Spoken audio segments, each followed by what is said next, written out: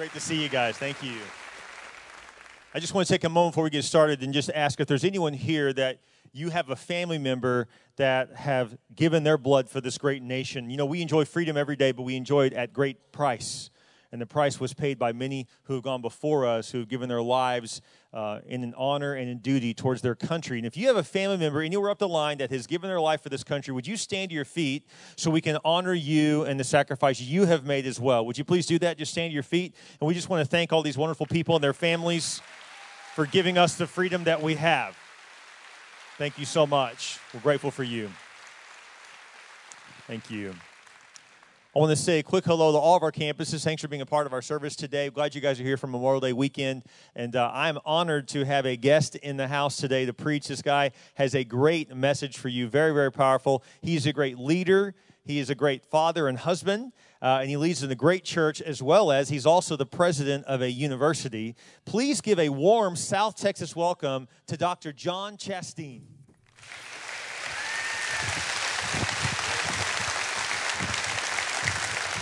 Thank you, brother. Well, what's going on? Church Unlimited, how are we doing today? Are you glad to be in church? Come on, we can make some noise for Jesus today. Every campus, we're excited. Let me take just a quick second and greet every single campus. I was a campus pastor at one time at a church as a video site campus, and my heart goes out to you. I love you guys so much, and the energy in the room there at every single one of the campuses at Padre Island, at Rodfield, at West Side, at Rockport Fulton, and all of those watching online. Maybe you're watching this online. Maybe you're listening to this podcast or you're on YouTube. Welcome. We're excited that you're here. As Pastor Bill said, my name is John Chasteen, and I have the distinct privilege of being here today. I am so excited to be at this church, and I don't know if you realize this. Do you know how really cool and awesome your pastors are? Pastor Bill and Jessica, aren't they amazing? Look at the coolest. I think sometimes we can get used to something over periods of time. Like you go to Hawaii and you meet people that live there and you're like, you don't realize how beautiful it is here, do you? Because you wake up to this every morning. And I think that you have this at Church Unlimited, and you don't realize how amazing this church is and how influential this church is. Can you just give yourselves a hand? Come on, give this staff a hand, your pastor, your campus pastor at your campus, doing amazing work. As Pastor Bill said, I pastor a church in Oklahoma City called Victory Church. And then I have a really distinct privilege of being a president at a university, too. I have a really weird, bizarre background where I was in higher education. Before I was ever a pastor, I just attended a church in Oklahoma City, and I was kind of a back right guy. Like, all the holy people are on the back. Come on, back row people, make some noise. Come on, for Jesus. That's where I sat. That was my seat right there. Somebody just said amen in church for the first time ever. But that was me. I was a greeter at this church, and God just radically grabbed me and pulled me into the ministry and became a campus pastor. And all my degrees are in higher education, and so just became a pastor out of nowhere. And now it's just this cool thing where I get to have one foot in higher education and one foot in the local church. And I think the local church is the hope of the world. And so this university is all about training the next generation of pastors and leaders for the local church. And so it's just an honor to be here. I'm excited to preach. I've been married. Let me introduce you to my family real quick. The picture on the screen. My wife Michelle. We've been married 18 years, and our daughter Corey and our son Jace. So more than any of that, I'm excited to preach. Can I preach? Is it okay if I preach in the house? You're like, maybe, I don't know. Who's this guy? I have I'm just going to preach one verse today. Just one verse. Don't get too excited, though. I'm a preacher. I can talk. So we'll stretch this verse out. Don't get too excited. But I got a word that I think will encourage you today. And I want to talk about a subject that every single human being on earth has to deal with at one moment in time of our life. And so if you have your Bibles, go with me to Matthew chapter 4. I'm going to read this passage out of the Passion Translation. I love the Passion Translation. If you've never read it, you should check it out. It just gives you another context to read Scripture in. And when I read it in this passage in the Passage Translation, it just leapt off the page of me, and I'm going to do verse 1. Verse 1 says this. It says, afterward, the Holy Spirit led Jesus into the lonely wilderness. That's really encouraging so far, isn't it? It's one thing to have to go to the wilderness.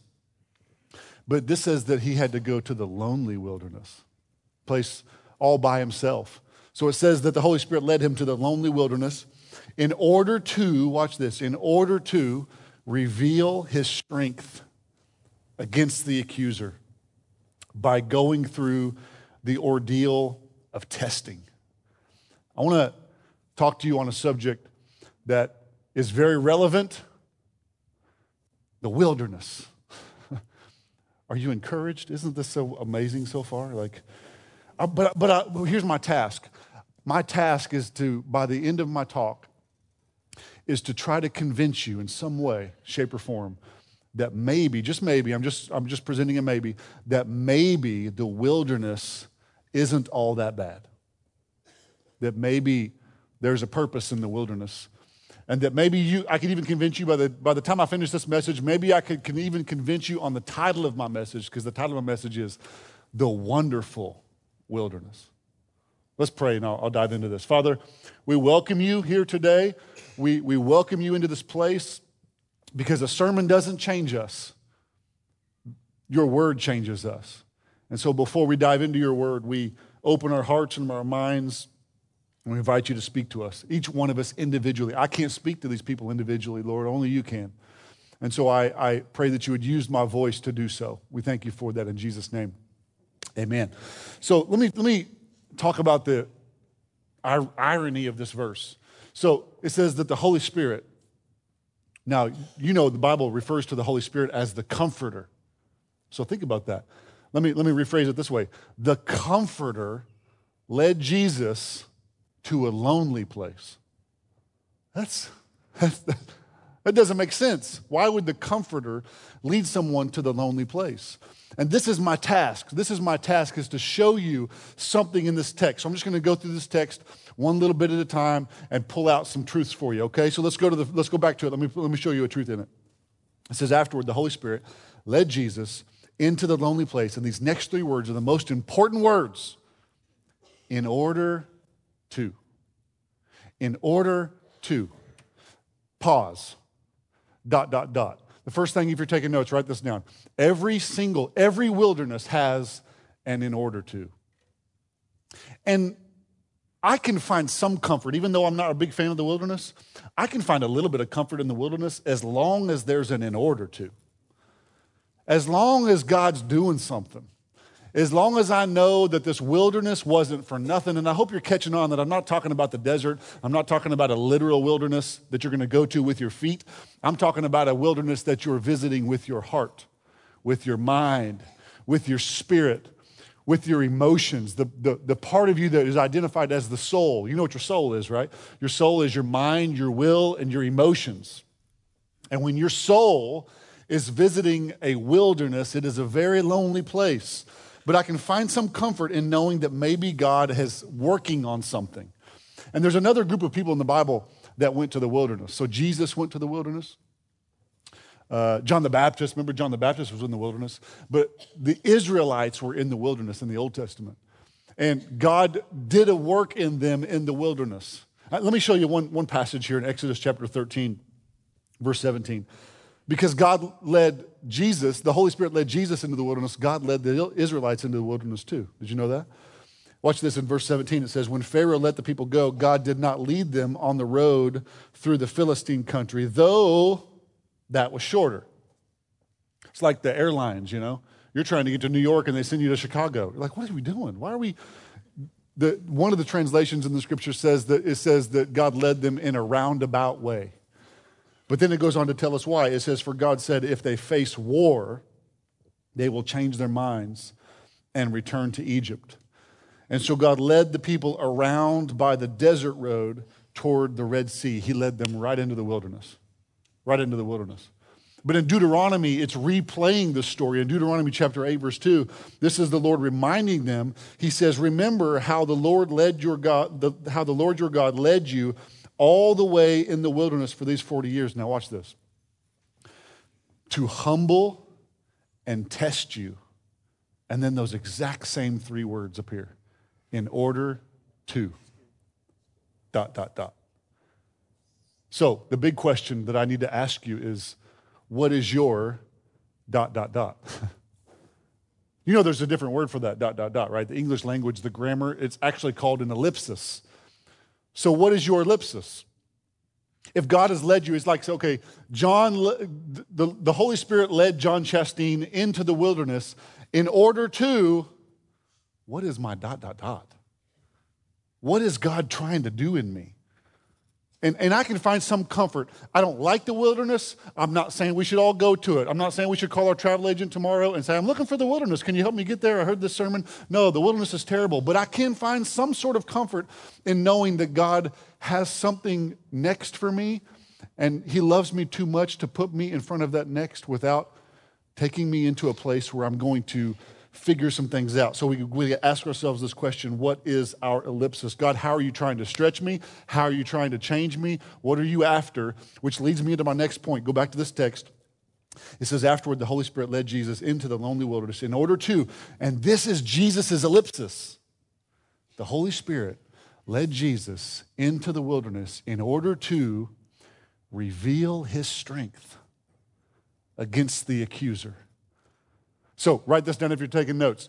Every wilderness has a big reveal. Every wilderness is trying to reveal something. This is where we get this word revelation. It's a fresh revelation. Every wilderness is God's attempt knocking on our heart saying, I got something I want to reveal to you. Are you open to it? There's something in you that I want to get. And really the wilderness is the greatest tool that is used to reveal our hearts. Every wilderness will reveal a portion of your heart that God intends to consume. Because the truth of the matter is that God doesn't want your money. He's not worried about your money. I'll say something real bold. God doesn't want your marriage. He doesn't want your kids. He doesn't want your career. He doesn't want your job. God wants one thing. God is obsessed with your heart. And here's why. Because if you give God your heart, guess what? He gets your money, he gets your kids, he gets your marriage, he gets your career, he gets your life, he gets every single part of you. And so he's not trying to get it at you a la carte. Well, let's work on your money here. Let's work on your finances. No, just give me your heart. And the wilderness will reveal parts of our heart that God wants to pursue. Let me show you this in Deuteronomy, the same text, Deuteronomy 8:2. It says, remember how the Lord your God led you all the way into the wilderness. He led you there. And then it says this, to humble and test you in order to, watch what it's in order to know what was in your heart and whether or not you would keep his commands. He wanted your heart. That's what he wanted all along.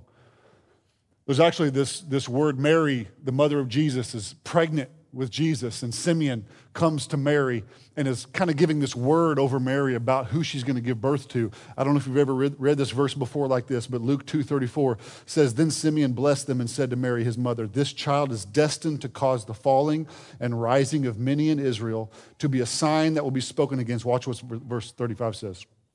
So that the thoughts of many hearts will be revealed.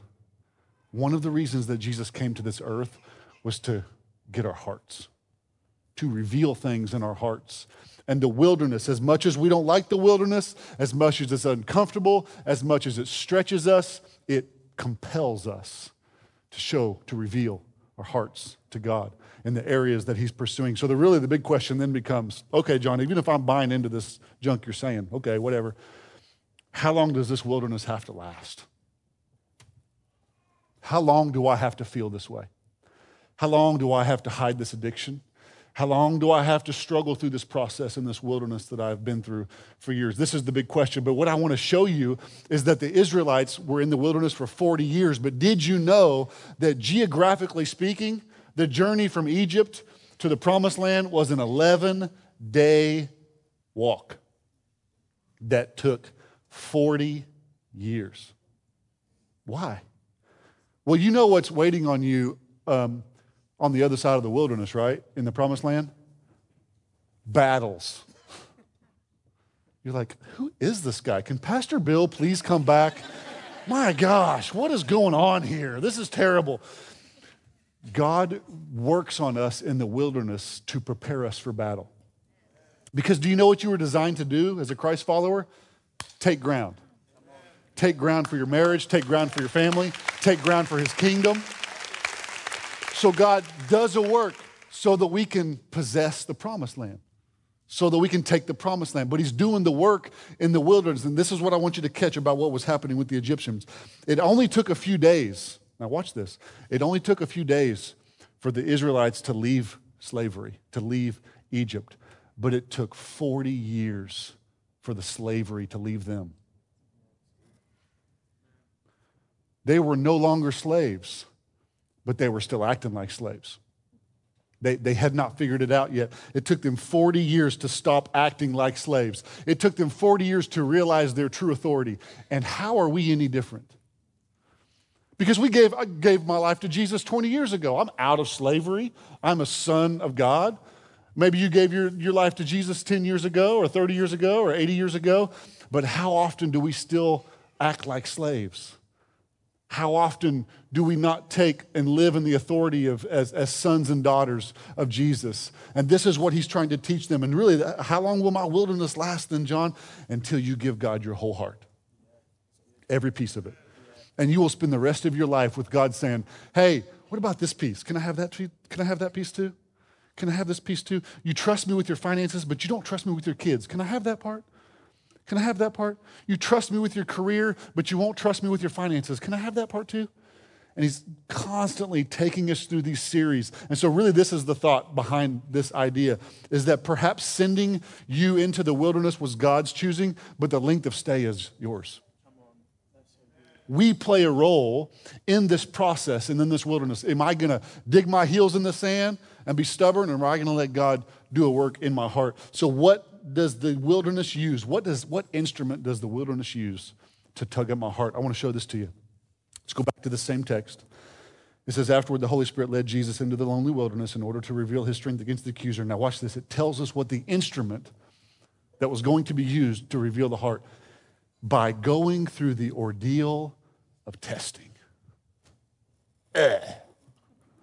Testing. Kidding me? Anybody at all like tests? Anybody? Don't raise your hand, nerds. No. Nobody likes tests. Write this down if you're taking notes. Every wilderness has an ordeal. Every one of them.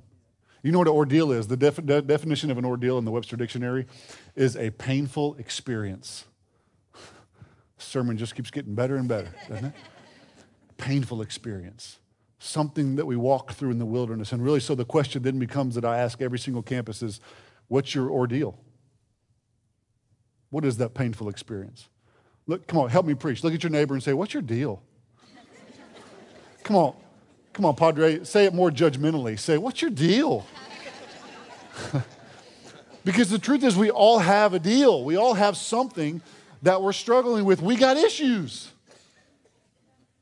Look at the other person sitting next to you and say, you got issues, man. Like, some of y'all wanted to say that for a lot of years, and you just got to do it in church. So think about this. The Israelites left Egypt, okay? Watch this. The Israelites leave Egypt, they leave slavery. There's this portion, if you don't know it, go back and read it tonight. It's in the book of Exodus or Numbers. And they get to this place where they're going to send spies into the promised land. And some of you remember this. The spies come back and they report a bad report. They're fearful. They're bigger than us. We can't do this. Historians believe that from the time they left Egypt to the time they sent spies in was 390 days. 390 days. Sent spies in. Guess what the spies came back and said? They're too big. We could never beat them. It's over. That was their ordeal. That was their test. Do they have the faith required to take the territory? Fear drove them back into the wilderness, and God said, back to the wilderness you go. You're not ready to fight yet. You're not ready for the battle. And 390 days turned into 14,600 days, 40 years. 390 days, 14,600 days. There's a process that God is working on us, and we all have to answer that question, how long is my ordeal going to last? But there's actually good news. I know, believe it or not, this tall 6'7" dude actually has good news today, because the wilderness does something to us that is least expected when you're going through the wilderness. The fourth thing the wilderness does, if you're taking notes, is that every wilderness reveals a new strength. Every single wilderness that you walk through, no matter how long you have to walk through it, when you finally leave that wilderness, you are a stronger person. You walked through something that grew your faith, that you realize with Christ, I can do all things. Amen. There's nothing that I can't conquer. And it took the wilderness to prove it. It took the wilderness to prove it. So let me show you this passage in Isaiah 40:29. It says, he gives power to the weak, and to those who have no might, he increases strength. It doesn't say that he gives power to the powerful and he gives strength to the ones who are already strong. It doesn't say that. Paul walked through this. Remember this in 2 Corinthians 12? And Paul is crying out to God saying, I got a thorn in my side, and I prayed to God 3 times that he would remove this. And maybe you've been there. You've prayed and asked God, will you remove this addiction? Will you remove this depression? Will you remove it? And God told Paul the same thing God tells us in 2 Corinthians 12:9. He says, my grace is always more than enough for you, and my power finds its full expression through your weakness. It's almost as if a prerequisite to God's strength is the wilderness. The wonderful wilderness. Maybe the wilderness is the very thing that I need. Who would have ever said that?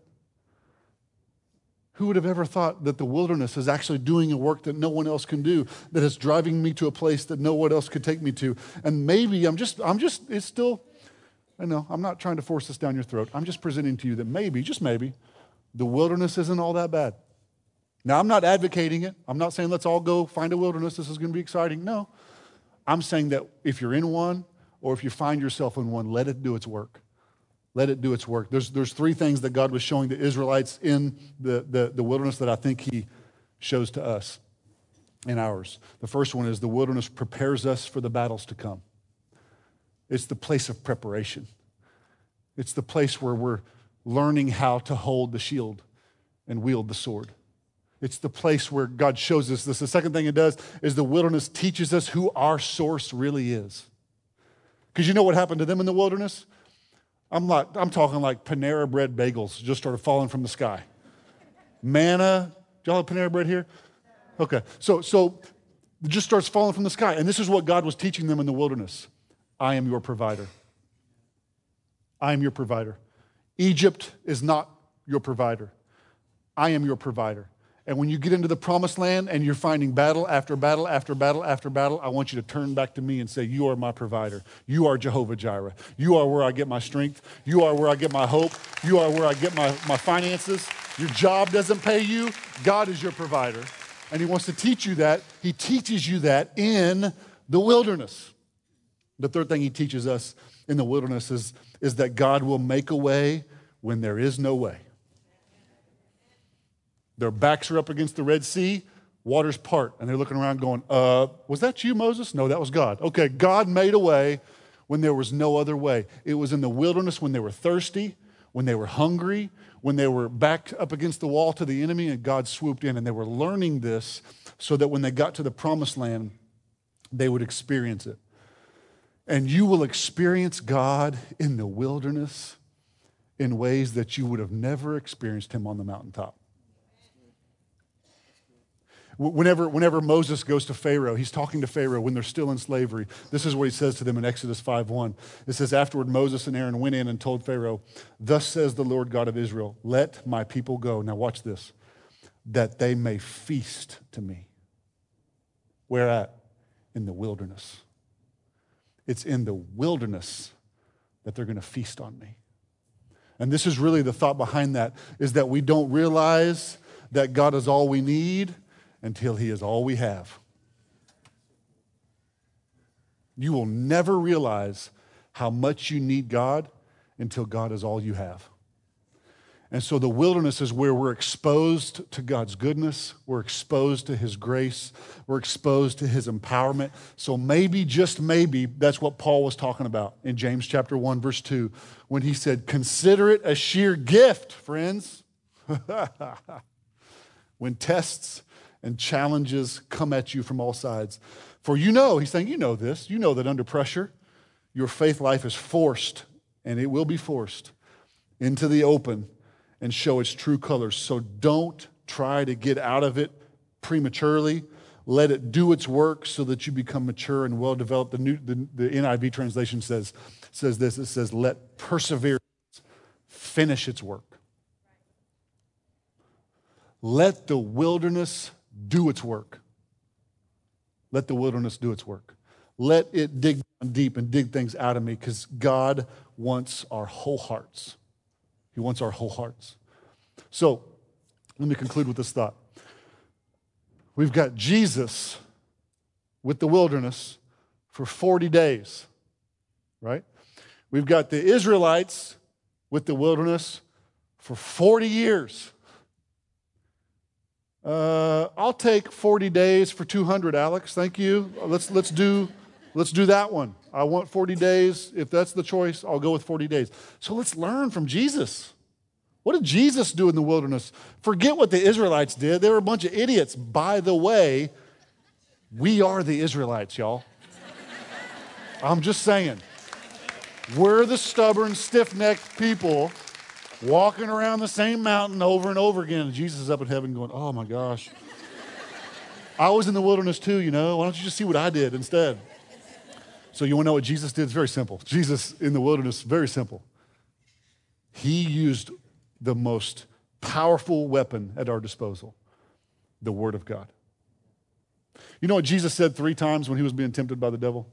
All 3 times. He said, it is written. It is written. It is written. You know why he's doing that? For our sake. It's because the devil doesn't care what you think. The devil doesn't care how you feel. The devil doesn't care what you're going through, but the devil does care when you speak the word of God. He has no place, he has no authority, and he has no choice but to flee, because it's the word of God. It's authority. So I want to challenge every campus, everybody watching online, everybody in this room.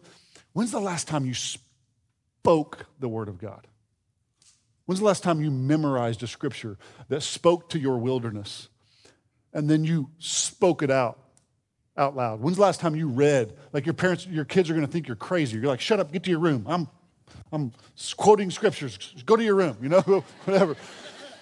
But begin to speak this. Let me show you the power in this. In Ephesians chapter 6, verse 17, it says this. It says, and take the mighty, razor-sharp spirit sword of the spoken word of God. This is your greatest weapon. Your greatest weapon. This is what we learned from Jesus in the wilderness. He used the word of God, and it was his sword that was defeating the enemy time and time again with the word, the spoken word of God that was coming forth from his lips in that moment. So 2 questions. Are you in the word with your eyes, and are you speaking the word with your mouth? Memorize scripture. Listen, and it's the hardest.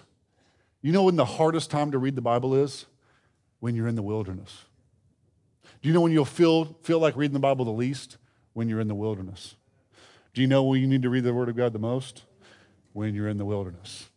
In fact, if you ever feel like not reading the Word of God, chances are that's when you need to read it the most.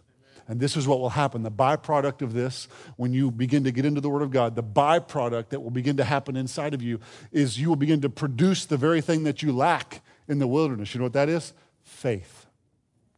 Faith. Because you know what makes the wilderness depressing, right? You don't have any faith. You have no hope. You have no future. But the Word of God is the very thing that creates faith. Let me show you this in Scripture in Romans 10:17. It says, so then, this is the formula. You ready for the formula? So then, faith comes by hearing. And hearing comes, well, there it is, by the Word of God. So I'm going to build my faith as I get into the Word of God. I'm going to get out of the wilderness when I build my faith, when I speak the Word of God over my kids, when I speak the Word of God over my depression, when I speak the Word of God over my addiction, when I speak the Word of God over my marriage, when I speak the Word of God. It's the Word of God. Here's the deal, is you can't get out of the wilderness on your own. But we have this hope. We have this future. Ephesians chapter 6, verse 16 says this. It says, above all. Now, those are two really bold words that the Apostle Paul is using. Above, go back and read Ephesians 6 tonight. He lists off all these things, and then he says, above all. Above all of those things, most importantly, he says, taking the shield of faith with which you will be able to quench the fiery darts of the wicked one. All you need is two things in the wilderness. You need your shield and you need your sword. That's all you need. As the enemy comes against your mind, as the enemy comes against your emotions, as your enemy comes against your family, your finances, your marriage, your job, your career, my faith is strong, my sword is sharp. Devil, don't mess with me. I'll stab you in the throat is what I'm going to do, right? You need to begin to wield these things. You need to begin to wield these things. My marriage is falling apart. No, Scripture says what God put together, let no man separate. Stab that devil in the throat. You can't have my marriage. You can't have my kids. You can't have my life. You can't have my finances. Begin to fight. And in the wilderness, you are prepared for battle. Let's take some ground from the enemy. Can we take some ground from the enemy? Let me do this in closing. Will you bow your heads for just a second? If you're here, or at any campus at all, if you're in the wilderness, will you raise your hand? Say, I'm in the wilderness. I'm just in a tough spot. Hands going up all over the stinking building. I'm sure every single campus is experiencing the same. God behind bars, God's doing something powerful in the room. Can I pray for you? Father, sermons don't change people. You do. Eloquent words don't fix problems. You do. And so, Father, in this moment, I pray that you would come powerfully into every single person who raised their hand at every single campus and those watching online. God, would you allow a faith to begin to bubble up inside of us that we did not know was there, that this wilderness is having a purpose, that it was in order to reveal a new strength in me. There's something new coming up inside of me, a new strength that I did not know was there. It's coming up, and I'm going to take territory that you have in front of me. God, I pray that you would heal marriages, that you would heal finances, that you would do a work in our lives this morning. We thank you for the work that you're doing. In Jesus' name. While your heads are still bowed, if you're here and you don't know Jesus, you are not in a personal relationship with Jesus, then you are just like the Egyptians. You're still in slavery. And you were never designed to be a slave. You were designed to enter into the promised land for all that God has for you. So if you're here or at any of our campuses and you do not have a personal relationship with Jesus, I invite you to just say this simple prayer after me. And every single person at every campus is going to say it with me. Just repeat this prayer. Say, Father God, thank you for sending your son to die for me. And Jesus, I believe that you died on a cross for my sins and you rose from the grave for my victory. And today I'm yours. You are my Lord. I need you to lead me and guide me. In Jesus' mighty name, amen. Can we celebrate that, you guys, at every campus? Thank you guys so much.